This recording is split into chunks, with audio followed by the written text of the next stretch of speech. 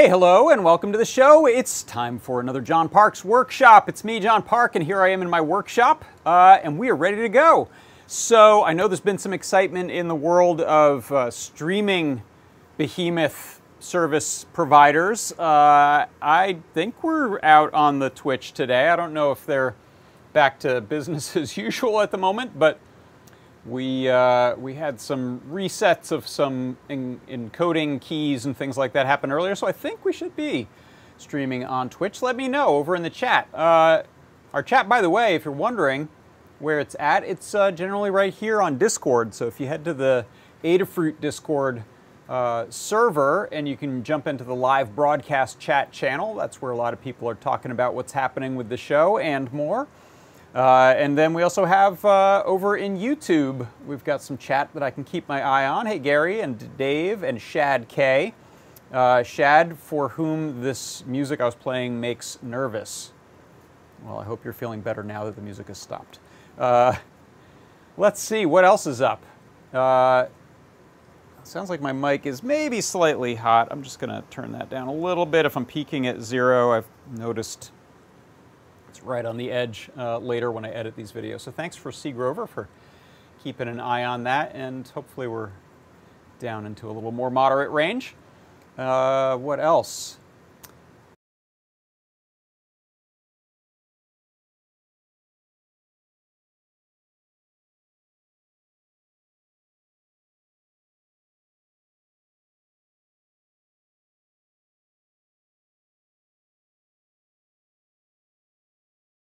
All right. Oh, that's interesting. Well, my computer is back up, and that could have been what caused it. We'll see if that clears up the buffer problem. Looks like it's running again. Yeah, the mic didn't want to be lowered.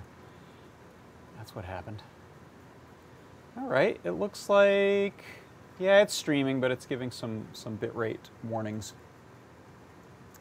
How's Twitch? I don't dare launch that. I'm going to leave that alone. I'll probably have to log back in anyway.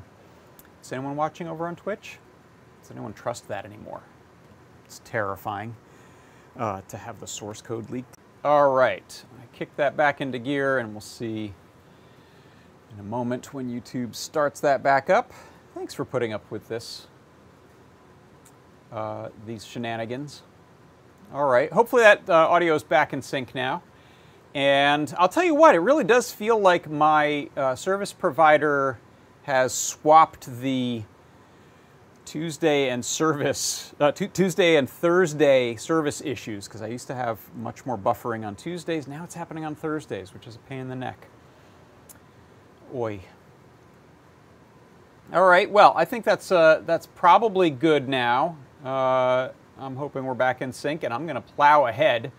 I don't think it'll let me start the recording now that we're already up and running. So let's get on with it. Let's go through some stuff. First of all, we've got our job board. If you are looking for work, or if you are looking to hire someone, you might want to go and check out the Adafruit job board. It's at jobs.adafruit.com. That's what it looks like right there.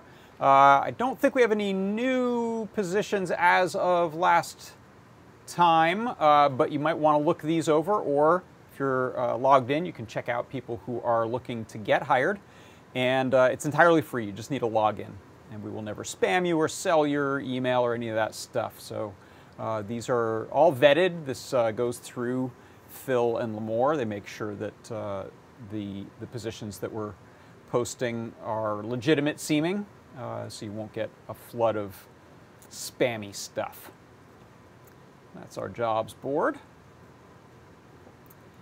And let's pull that off of there. What's next? Let's see. So on Tuesdays, I have my product pick show. And during that show, we generally have a large discount, 50% off in this case, on the product pick of the week. And the product pick this week was the PyRuler. And it's about a 15-20 minute show where I take a look at the product, do a little bit of a demo, take you on a tour of it, and then I like to go ahead and create a little recap, a little 1-minute recap. So I'm gonna I'm getting distracted by the error message coming from YouTube telling me that we are not streaming in a healthy way at the moment. Oh, Durat. But you know what? I'm going to run that anyway, so here we go. It is the product pick of the week. It is the Pi Ruler. Oh wait, the Pi Ruler. It essentially has a Trinket M0 built right into it. It'll run Arduino, it'll run CircuitPython, and beyond just being a regular Trinket, it actually has 4 of the pins that are normally not broken out on the Trinket running to these 4 capacitive touchpads, as well as 4 bonus LEDs. You can see here on these capacitive touchpads we have some suggested uses. This is a way to set up a little special keyboard that's really purpose-built for your engineering writing needs. Ohm character, the Omega. We have the mu there for micro thingies, and we have Pi. And then also this DigiKey logo here on the end will actually type in the URL for DigiKey's CircuitPython site and go there. That's the product pick of the week. It is the Pi Ruler.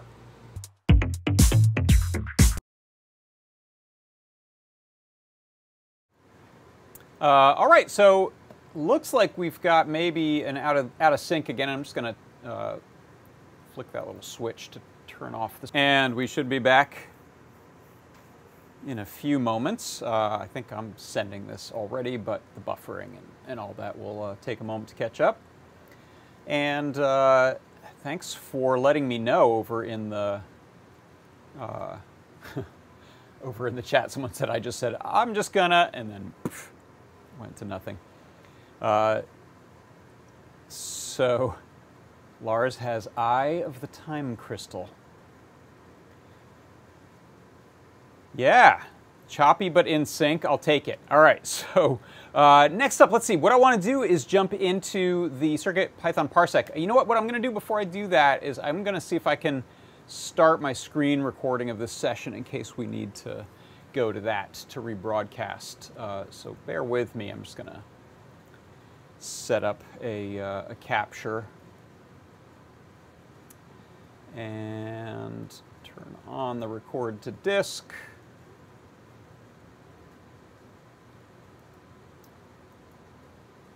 See if it likes that. See, Grover said the closed captioning wasn't delayed during the out-of-sync periods. Oy. All right, and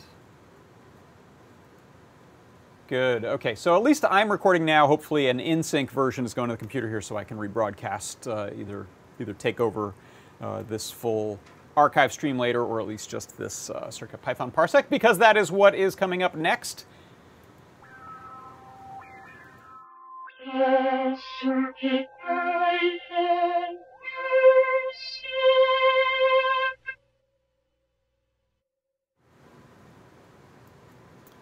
All right, let's get this set up here. Good. What I wanted to show for the CircuitPython Parsec today is how you can ask a CircuitPython microcontroller to tell you what its CPU temperature is. You'll notice some boards come with built-in sensors on the board for things like ambient or contact temperature, but most of the CPUs that we use actually have their own internal measurement for temperature so that you can do things like avoid overheating. So here's how we set it up. If you look here in my console, what I'm going to do is I'm going to type directly from the REPL to the board, and I'm going to import microcontroller. Now, if I just type in micro and hit tab, I'll get some tab completion. If I hit dot and hit tab, you'll see there are a few things that I can address here. I'm going to address the CPU.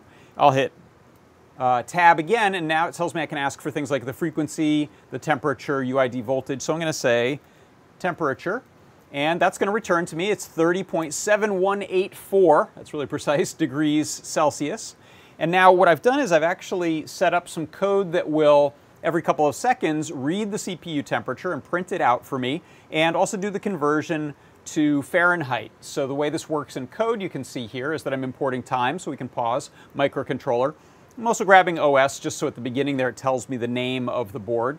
Then I print os.uname.machine, that's what prints out the board name and the processor. And then in my main loop, I'm setting this variable called temp_Celsius to equal microcontroller.cpu.temperature. That's what asks the microcontroller's CPU to return its temperature. And then I also have this conversion in this variable called temp Fahrenheit, which is Celsius times 9 divided by 5 plus 32. And that gives me Fahrenheit. And then I print that with a little bit of formatting, so we get this nice readout down at the bottom, and then I pause for 2 seconds. And so that is how you can ask a microcontroller for its CPU temperature using CircuitPython. And that's your CircuitPython parsec.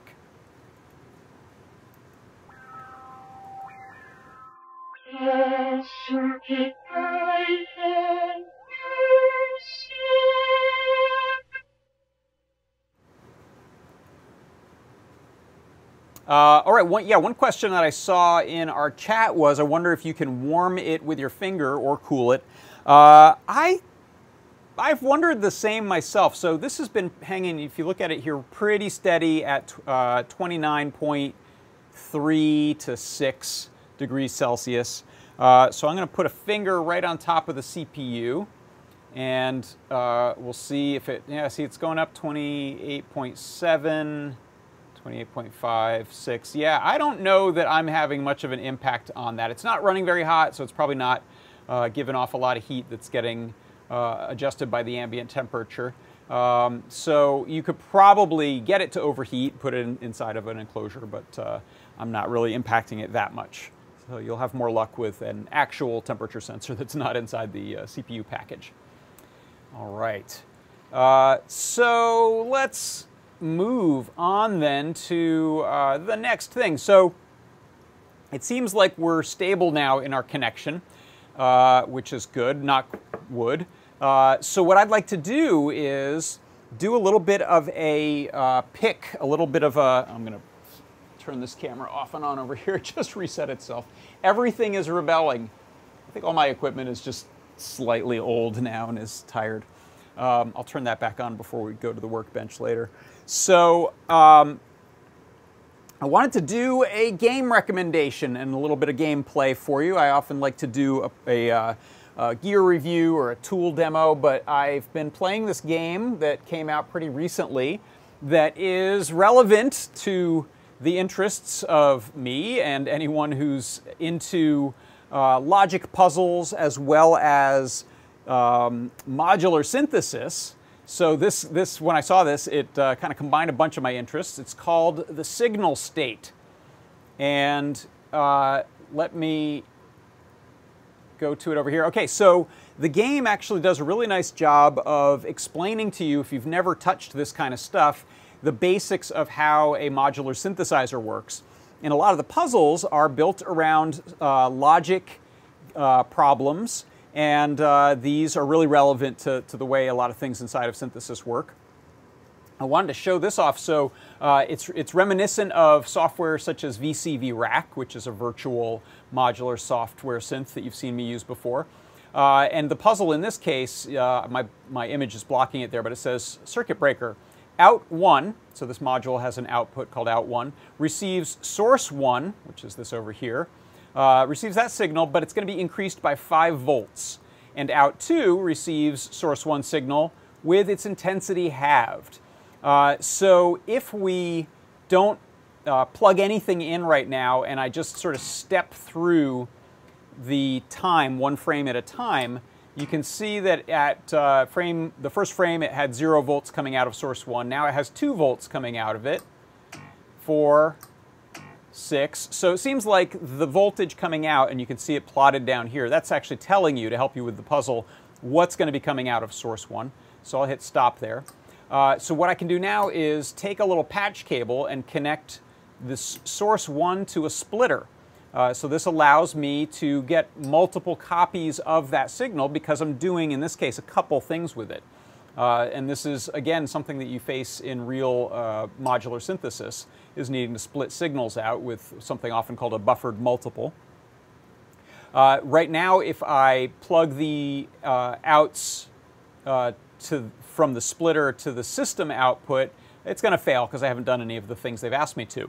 But the thing is, we've got a little tray with modules in here, and they keep it pretty minimal at first so you don't get overwhelmed. It kind of introduces them with each puzzle at first. And the ones that I care about here, there's one called bias. I'm going to bring one of those in. And it says bias takes an input and shifts it by a constant offset value. If there's no input, it outputs the offset value that you dial in here. So that means I can do this first requirement, which is I'm going to increase whatever's coming out of here by 5 volts. So I'll take one copy of that output, bring it into this little bias module, and then I'm going to crank the knob up to 5. So that's just adding 5 volts to whatever is coming in. And then I'm going to send that output to output 1. The other one we care about here is this attenuator. It's actually kind of an attenuverter. It allows us to attenuate sort of like a potentiometer does. We can decrease the voltage that's coming into it before it goes out. And we can actually create an inverse version of that by going left with the knob. But in this case, we just want half the voltage, so we're going to put this through the attenuator set to 50%. So I'm going to take a copy of the output, go into the input here. By the way, you can make some more sense of what you're doing with colored patch cables. So I'm going to use red patch cables for this second side of things, just to keep things a little more visually clear. And so now if I step through the solution, you'll see that it's happy, first of all, down here at the bottom. It's not giving me red, it's giving me the happy yellow line colors. And I am getting a 0 voltage on first step, which gets 5 added to it, and it also gets divided by 2, which is still 0. Next step, we can see we're going out to becomes 7 by adding 5 to it. And oh, I screwed up my attenuator. Let's get that back up to 50%. I never actually changed it, did I? Let me hit stop on playback. And you can type in numbers in here too. You don't have to use the dial, which is nice when you're trying to be precise with it. Okay, so if we try that again, now we're successful on step 2 because it's giving me the 7 for output 1, and it's giving me half of 2 volts or 1 volt for the next one. And then we can just hit play and it'll run through it, and you should be able to hear.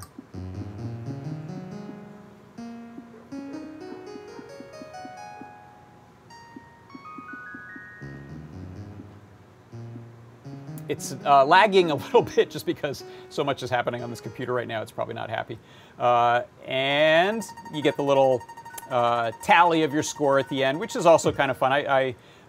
My favorite part is just solving the puzzles, but you also have some of the gameplay built around the efficiency with which you do it, the length of the cables you use, how many modules you use, how much space you take in your rack. So there's a few different metrics there for the score, but kind of the most fun part for me is coming up with solutions using these modules for your puzzle, solving it, and then they introduce more modules as you go. And there's also a nice little storyline happening about sort of a post-apocalyptic farm that you are rebuilding one piece of equipment at a time by doing modular synth stuff. So come on. It's called the Signal State. There's a demo that you can get for free, which has, I think, 10 levels in it. I bought the full thing, which might have been 10 or 20 bucks, I think. I don't think it was that much. So I'm not affiliated with them. I'm not getting any kickbacks from them. I just thought it was really cool and wanted to share it.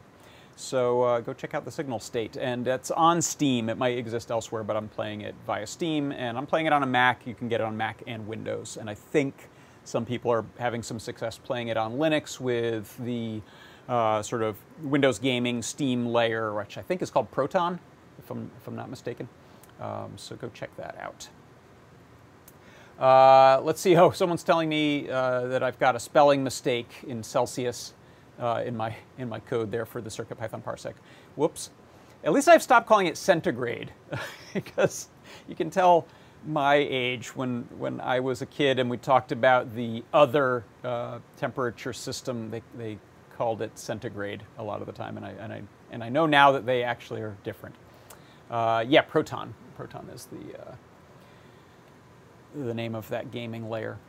All right, so next thing I want to do, I'm gonna quit that game just to see if it gives me back some precious CPU cycles. That's kind of a miracle that played.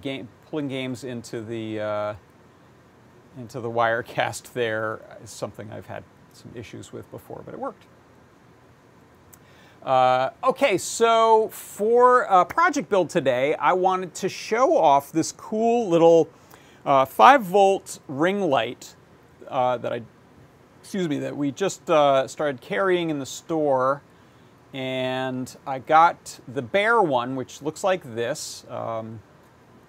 That is the front of the light. It is a cob or circuit on board, meaning the LED elements are essentially soldered directly to the PCB, not in their own packages first, so it keeps it small, keeps it less expensive. Here's what it looks like on the back side. So there's not much there other than a resistor and some pads to solder on for voltage. And here's a nice picture of one glowing. So these are a cool white, so a little bit bluish. I don't know, they probably make warm and neutral. Maybe we'll carry those too. This is the one we have right now. And this is a 70 millimeter diameter ring. Let me grab the one I have. I just have one, so hopefully I don't blow it up during the show here today.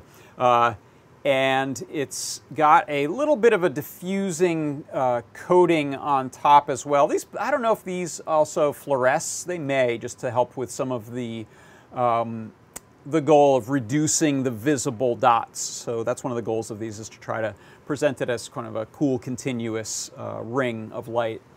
And these run off of 5 volts, which is really cool because we've had some in the past that run, I think, on 9 volt. These run off of 5. You can run them right off of USB. In fact, we sell a version that has a USB cable with the on-off switch for power directly connected to it. So that's super easy plug and play. So if you're looking for something to simply add to a costume, this is great. If you're looking to add a little bit of lighting to a photography rig, for example, you'll notice this is a great size to fit around the big camera cluster on your, let me get this window out of the way here. On your modern phone, you get this really big camera cluster, so if you wanted to just tack that on there with some blue tack or something and have a light, you might be able to power it if you're cleverly arranging like the cable for a camera connection on iOS to a USB. You might be able to even just power it off of there. But the thing is, you can plug it right into a USB power pack, so you can get lots and lots of power and not mess with your phone. The version that I'm going to use, which is this Bear one, we just need to solder a couple wires onto there and then give it anywhere actually from about 3.3 to 5 volts. So that's one of the nice things, is that we have some range to work with. So let me jump over to the workbench. I got to get this camera working again. Come on, camera. It's not hot today, so I'm surprised that it's shutting itself off, which is usually an overheating thing. Unless I've somehow kicked the power cable and it's trying to run off a battery, but I don't think so. Let me see here. I'll focus that. Lars was helping me with focusing earlier, actually. It's a nice way to figure out if you're in focus or not. Oh, and look at that. My little show logo disappeared for who knows what reason. That's bizarre. That's still there. That has gone away. Huh. Weird things are afoot. I can't explain that one. It just disappeared on its own. Well, we'll get rid of that little black box. So let's jump to the main cam and down shooter here. And hey, look, there's Woody. So I don't mean for this just to be Scary Puppet Day. I promise. Oh, by the way, I'm just noticing someone asked in the chat on YouTube. The Signal Source is the name of that game. All right, so let's jump over there, and I've got my chat up on the iPad here, so I should be able to tell if you have any questions or if you're noticing any issues with the stream. Set that there. So let's test this out first, and then I'm going to show you how to drive it using the PropMaker Featherwing, which is a really good option for something like this. Since the PropMaker Featherwing has PWM outputs with, I think, pretty high current available on 3 pins, meant for doing things like sort of analog LEDs, like big 1 watt and 3 watt LED packages. You can just plug one of these rings, or up to 3 of them, into your PropMaker and then have a nice way to connect it and do some PWM for dimming, pulse width modulation for dimming, which is really, really nice. So first of all, let me see if this is connected to my little camera switcher. Let me replug that and make sure that it's accepting that signal so I can change views from over here. I'm going to test it over here first. 1, 2, 3, 1. There, that'll work. And that'll give me an opportunity to focus that in a little closer. Like that. Okay, so first I just wanted to get 5 volts on this to test it out, and I wasn't sure what I was going to be soldering to the power connectors there, so I've just sort of rigged up a goofy little wall wart 5 volts to one of our little DC power plugs that has an on-off switch, and then I've plugged, without soldering, I've just plugged in a couple of jumper cables, put a zip tie on there so they don't move around and short. And that's my test jig there for that. You could also use a benchtop supply. So I'm going to hold this up a little bit so that we can see the glow when it lights. But I need to be able to see it from back here. So let me put the... So the negative is marked with a little minus sign. And that's about it. So you got to pay attention to that.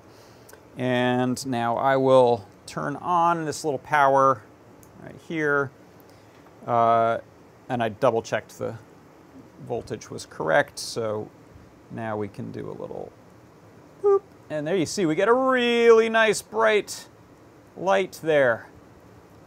Super, and that's facing away, so you can imagine, which we'll see in a minute once I get it hooked up properly, how bright that is to camera.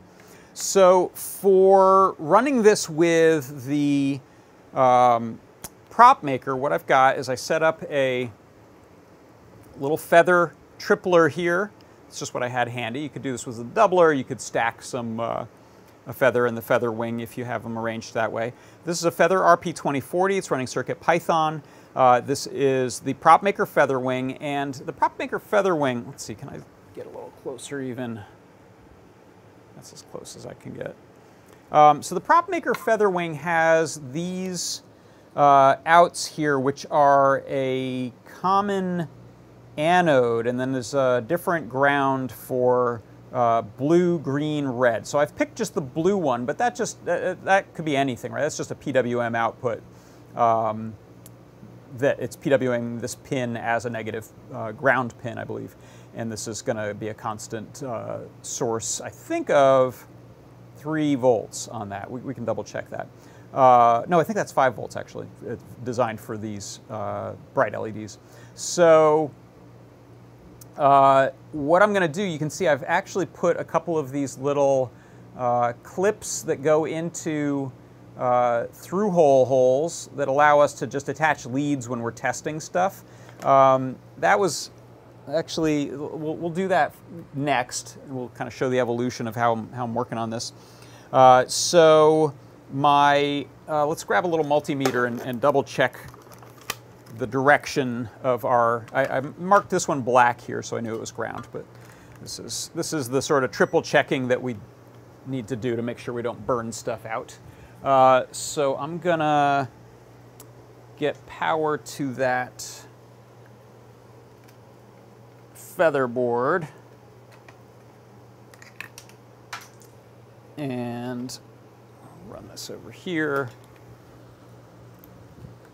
So we'll take a look at the code in a little bit, but what the code is doing is just sending a pulse width modulation of the duty cycle to this ground pin and stepping it up and then down in its duty cycle so that it lights up sort of dim to bright and bright to dim to off.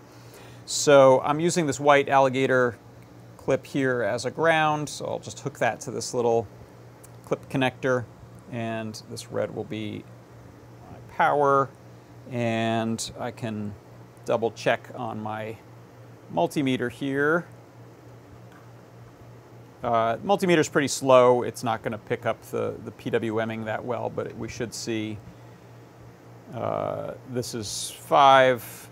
Yeah, it's just not, it's going too fast for it to tell, but it's basically going from 5 to 0 back to 5, or a little more than 5, in fact. So let's get that out of there now, and then I'll clip these to the light. So this is, get one tooth of that on there. You gotta be careful, you'll short stuff out with these.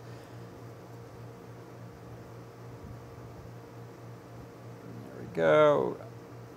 I think I am wiggling. There we go. Okay, so this should get brighter and dimmer, brighter and dimmer. Excellent. I'm not going to dare to turn them towards camera yet, just because I'll short things and make stuff fall apart if I try that. So let's put it together. So I'm going to take the power off of this feather, and it's not a bad idea to unplug it from the wall and the board, just to really be sure of what you're doing. So that's disconnected, and now this little ring, what I'm going to do is I'm going to use a JST cable that we have, these little, I forget which model of JST these are, but they're a locking polarized connector, so you can't mess up your positives and negatives. The only trick with these is that the wires themselves are not marked. So you do want to kind of go and make a mark on them, or put on some heat shrink tubing before you use them, so you keep everything straight. So what I'll do is I'll get a little bit of maybe some red heat shrink so that I can put that on the positive wire and know that I'm connecting apples to apples on there. So let me zoom this out just a little here. So I'll go into the box of heat shrink. I'll get some of this real skinny stuff right here. And just cut off a little piece like that. Like that.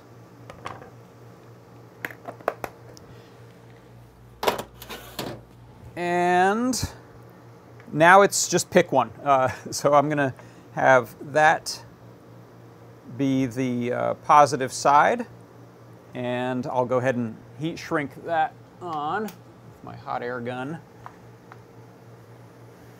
so it stays nice and snug on there. And then I want to just trace that. That's that wire on that side.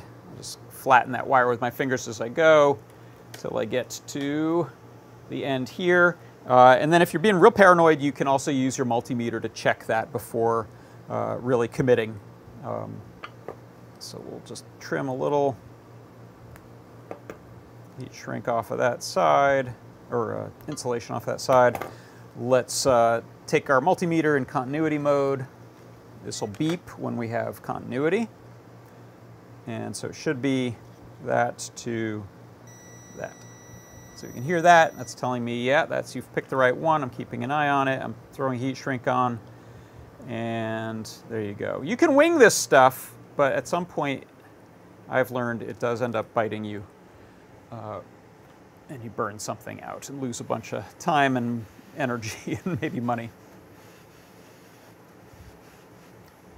Now, if you're using a, if you're going to use these rings for something like a wearable cosplay thing, you might want to use some of the nice silicone wire, which is really soft and flexy. This is this sort of normal PVC covered stuff, which is not as neat for hiding under things. So next thing we'll do is, I think I'll take my cable end, the short end of this, and solder that to the prop maker. So it just has a little tail coming off of it, and then I'll put the longer wire on this. You could trim that wire if you needed to as well. So let's take that out from there. I'm gonna heat up this soldering iron if I can extract it from away from my iPad. Let's see.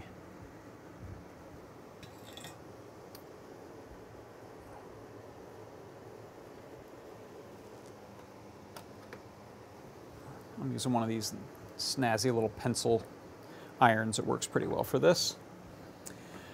So we'll let that heat up. Grab a little solder station. I've got pretty good ventilation. I've got the AC fan blowing on now. So I'm going to remove that little clippy that I had there. And these are nice because they actually have a little strain relief, so you can come in from the top or the bottom and then through these little mounty hole kind of holes, drill holes, and then solder to the other side, and that gives you a nice bit of strain relief. So let's see, I think I'll have these coming up from the top. So I'm going to go in like so, flip it around, and then those will dive into their respective holes. So this one says V plus on it right there, so I'm going to bend that over and into V plus.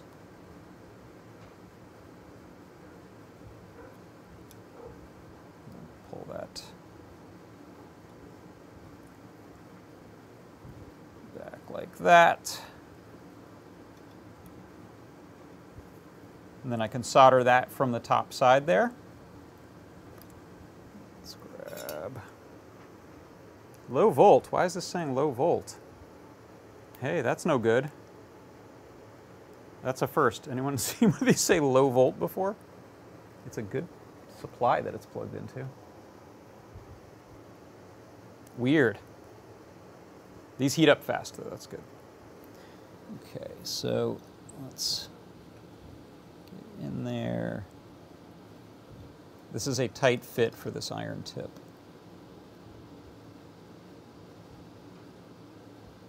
Okay, it looks like I got it. Shoo. And now other side is going to go into that one marked blue. So I'll pull out the other clip that I had there. Oh, no, I didn't. I missed. That was out when I soldered. I may need to strip that a little longer.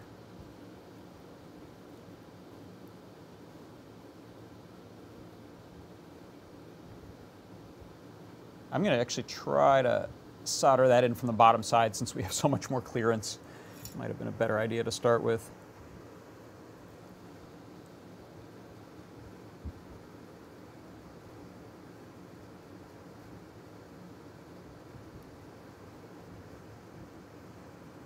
Hold on. I should get some helping hands involved here.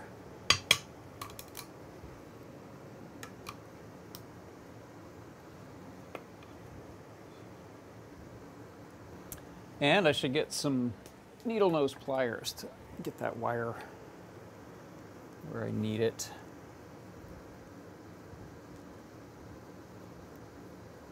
This is not what I thought was going to be the challenging part of this demo. Just trying to get that soldered. There we go.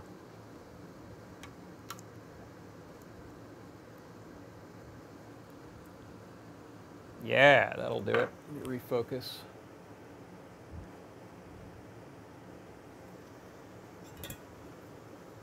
And now we have lots of room. Ah, that's much better than the other side. There was a little capacitor right next to where I was trying to solder. Made it a little tricky. So this one here, take that out for a second. I'm going to fold that over. This would also be a little easier if you didn't go for this strain relief option, but I think it's a nice one with props to have it routed through that hole there.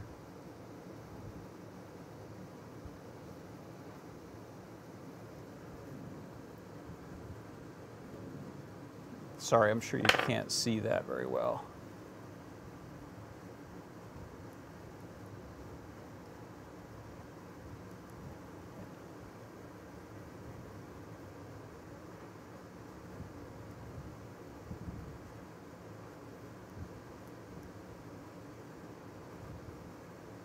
So close. There we go.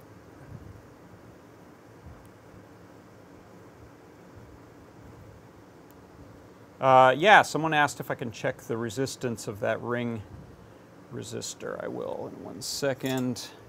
Limor mentioned that you could change that resistor out if you wanted to use a different voltage on it. Oh, did this cool down again? No, it's hot.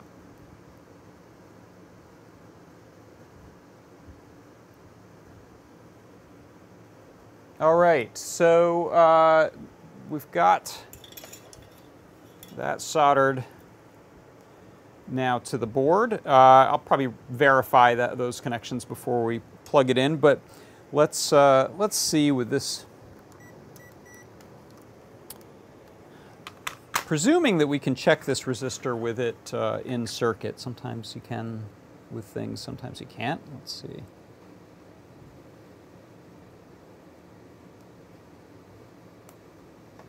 Seven ohms?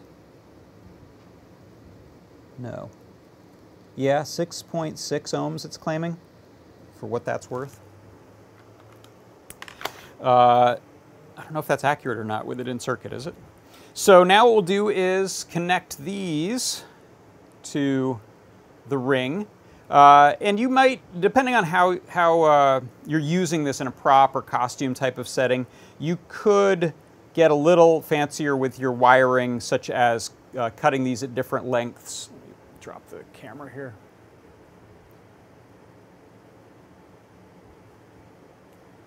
So that you can come in from the side or something. I'll just go right underneath it like this, and we'll hold that still-ish while we work. These are not tinned, so I will go ahead and tin those first. Make it a little easier, and I'll tin these as well. And if you're not familiar with that term, it just means putting a little solder on something before you solder it to another thing. It just makes it a little easier to make these connections.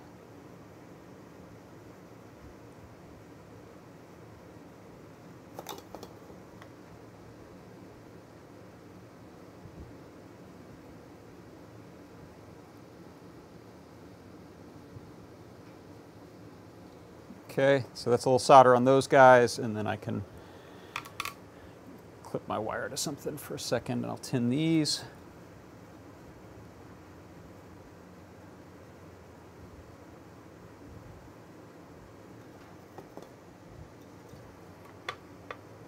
And now that means, let's see, I've got these flipped, so the negative, you can still see a little bit the minus sign on that one. So let's do the positive one first.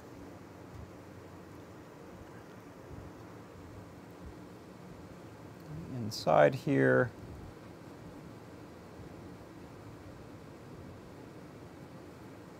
And then this ground.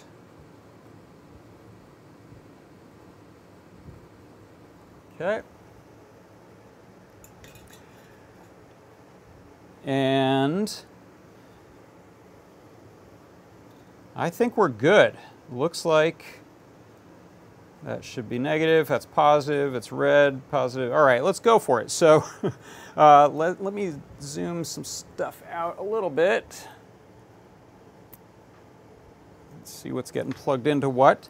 So now our prop maker is ready to go. You can also I'm just PWMing this, but you can also set up a lot of interesting things here with I believe there's a microphone on it or an input for one.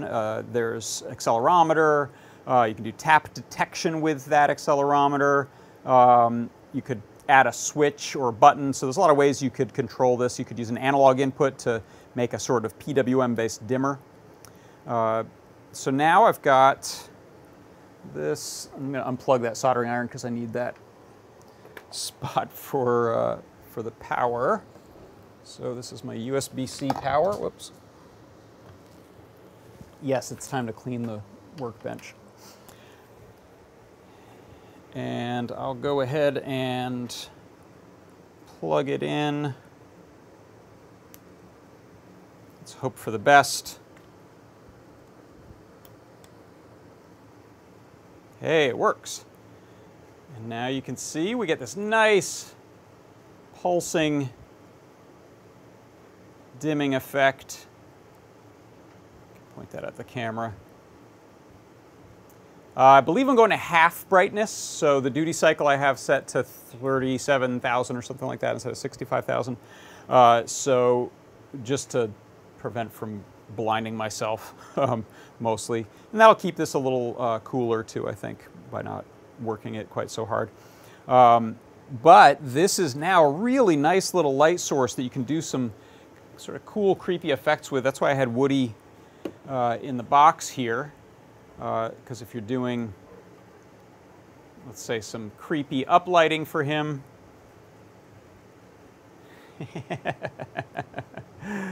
Come on, how cool is that?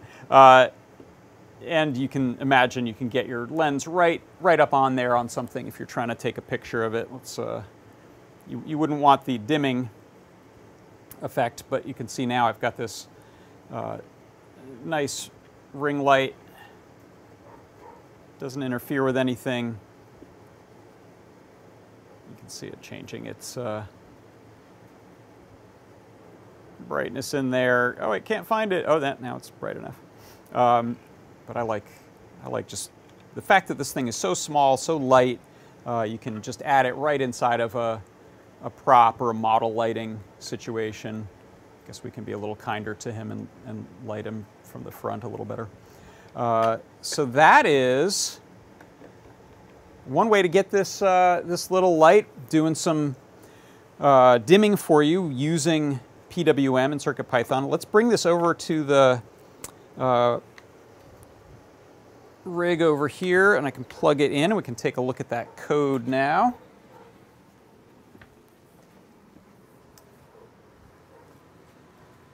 And let's switch to this view. I'm going to set this in our little down shooter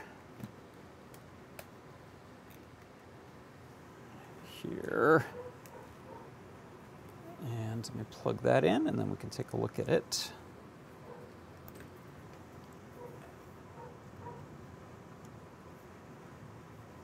In action. So let's actually go to this little setup here. And I'm going to go to the code. So let's, I'm going to open it off of the board actually.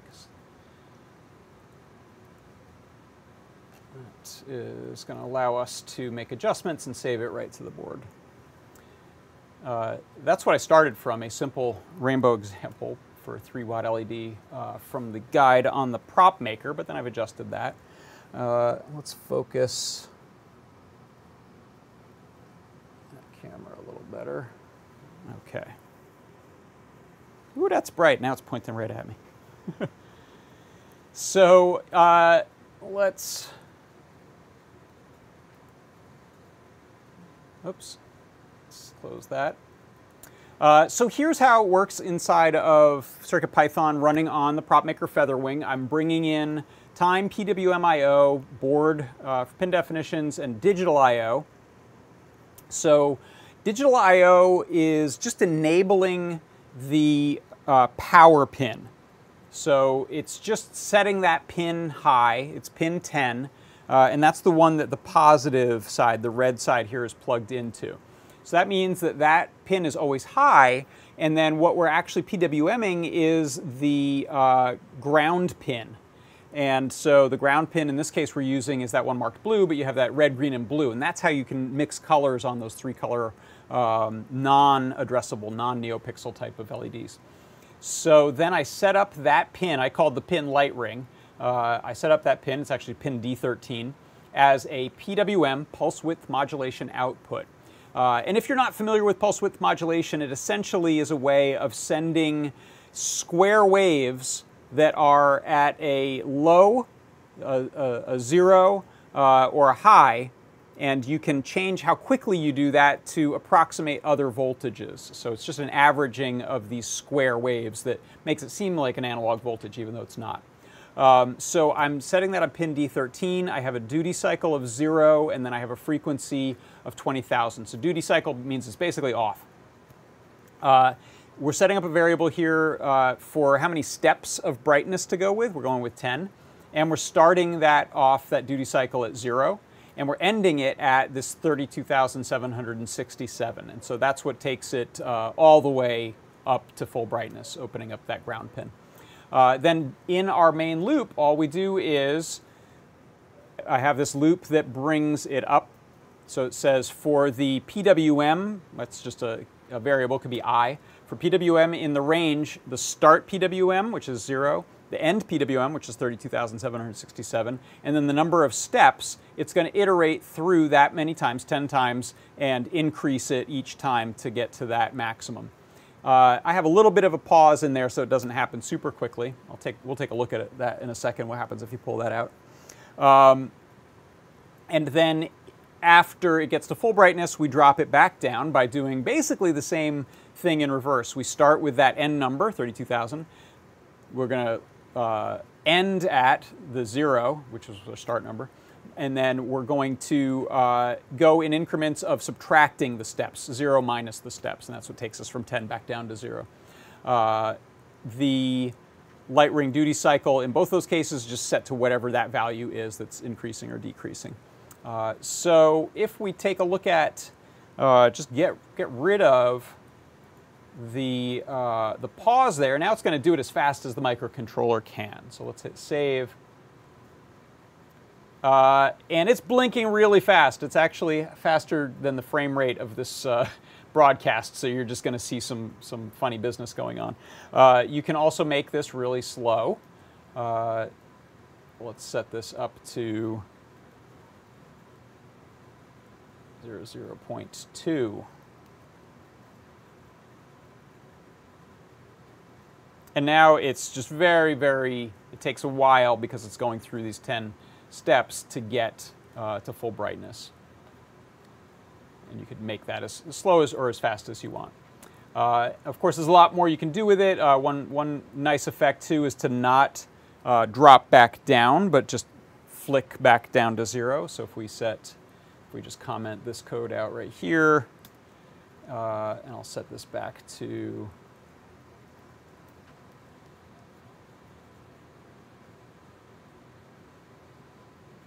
so now it ramps up to full brightness and then goes to black, and goes up to full brightness and back to black. So I think that's a nice looking effect as well. Let's see. Suggestion on a value, it's really bright. You could live with it being less bright. Are you talking about my duty cycle, or are you talking about the resistors still? I'm not sure. Could you use PWM to reduce the power?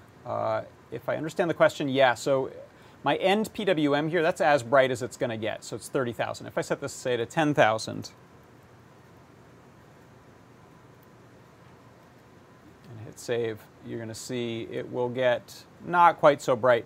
In fact, what I'll do right now is let me comment all of this out, and I will just set a duty cycle value. So let's go to 5,000. Hit save. Okay, that's not enough. Let's go to 10,000. Why is it just blinking?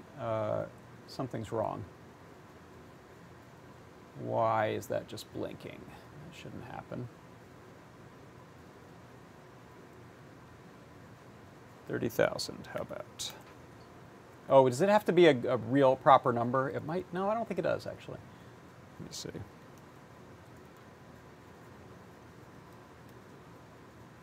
Yeah, I don't know why it's just flickering. What am I doing wrong there? I am not sure what's up with that. Someone can probably tell me in the chat. Oh yeah, you're talking about resistors on the USB one. Let's see.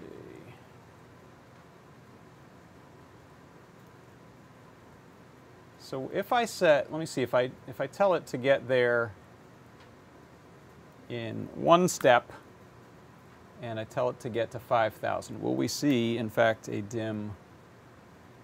Yeah, I don't know what was up. Okay, so that's quite a bit dimmer, especially for me here in person. It's a little brighter on that camera. I don't know what was up with what I was trying to do. Let's set it to 1,000. So again, kind of dim. It is still, yeah, that's quite a bit dimmer. Let's see how low we can go. Yeah, it's barely, you can maybe see some illumination right there. What if I take out this? There we go. Now it's steady. So let's bring that back up. How about 500? So it's a nice bit brighter. Double that. So you can see you could feed in something like a potentiometer or an encoder, and then turn those values that you input into a PWM value that allow you to do dimming. And that's how a lot of modern lighting works. So if you look at like ring lights that you use for putting them behind your computer to do Zoom calls and stuff, I suspect a lot of those are using a very, very simple circuit to do like a 555 timer style circuit to do a pulse width modulation to a big gang of LEDs that are arrayed in a ring. So that is it. That's the ring light in action. I just wanted to give it a little more control than just like the USB version is cool, but that's just on or off. You can wire it up to your own power source, or by introducing the prop maker Featherwing in here, we got a really great way to do a PWM brightness to it on a nice board. This can be all running off of a battery as well. If we, let me see if I can undo a bunch of times and just get back to where it was. Almost. There we go.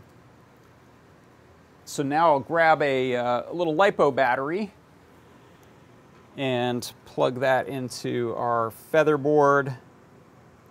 And I can now unplug from the USB power. And now I've got my nice little portable thing, and this can be doing whatever you want. Have buttons attached to it, knobs, dials, use some of the built-in accelerometer functions, and then you'll have your cool prop light ring for whatever nefarious needs you have. All right, I think that's going to do it. So let me know in the chat if you got any thoughts or questions on that. Otherwise, we're going to wrap it up. People are thinking Stargate. Yes. Any other questions? Thoughts? Use heat insulating adhesive foam between the PCB and a sink. Oh yeah, so if you wanted to put a heat sink on it. Yeah, this one is not even warm from what I was just doing to it. Maybe it just cooled off real quick, but let's, if we plug that in. Doing this, I don't feel any warmth on this at all, which is great. All right, so let me jump back here, and hey, it looks like we made it. It seems like we stayed in sync with audio. Sorry about the rocky beginning. Maybe that's just the way it goes these days with the internet, the way it's working for me, I don't know. Woody says thank you for stopping by. So does Lars, but he's off camera now. And I'm gonna call it right there at 2:04. That was a long one. I will see you next week. I'll be back on Tuesday with another product pick of the week and a workshop show on Thursday. So thanks everyone, and have fun out there. Bye-bye.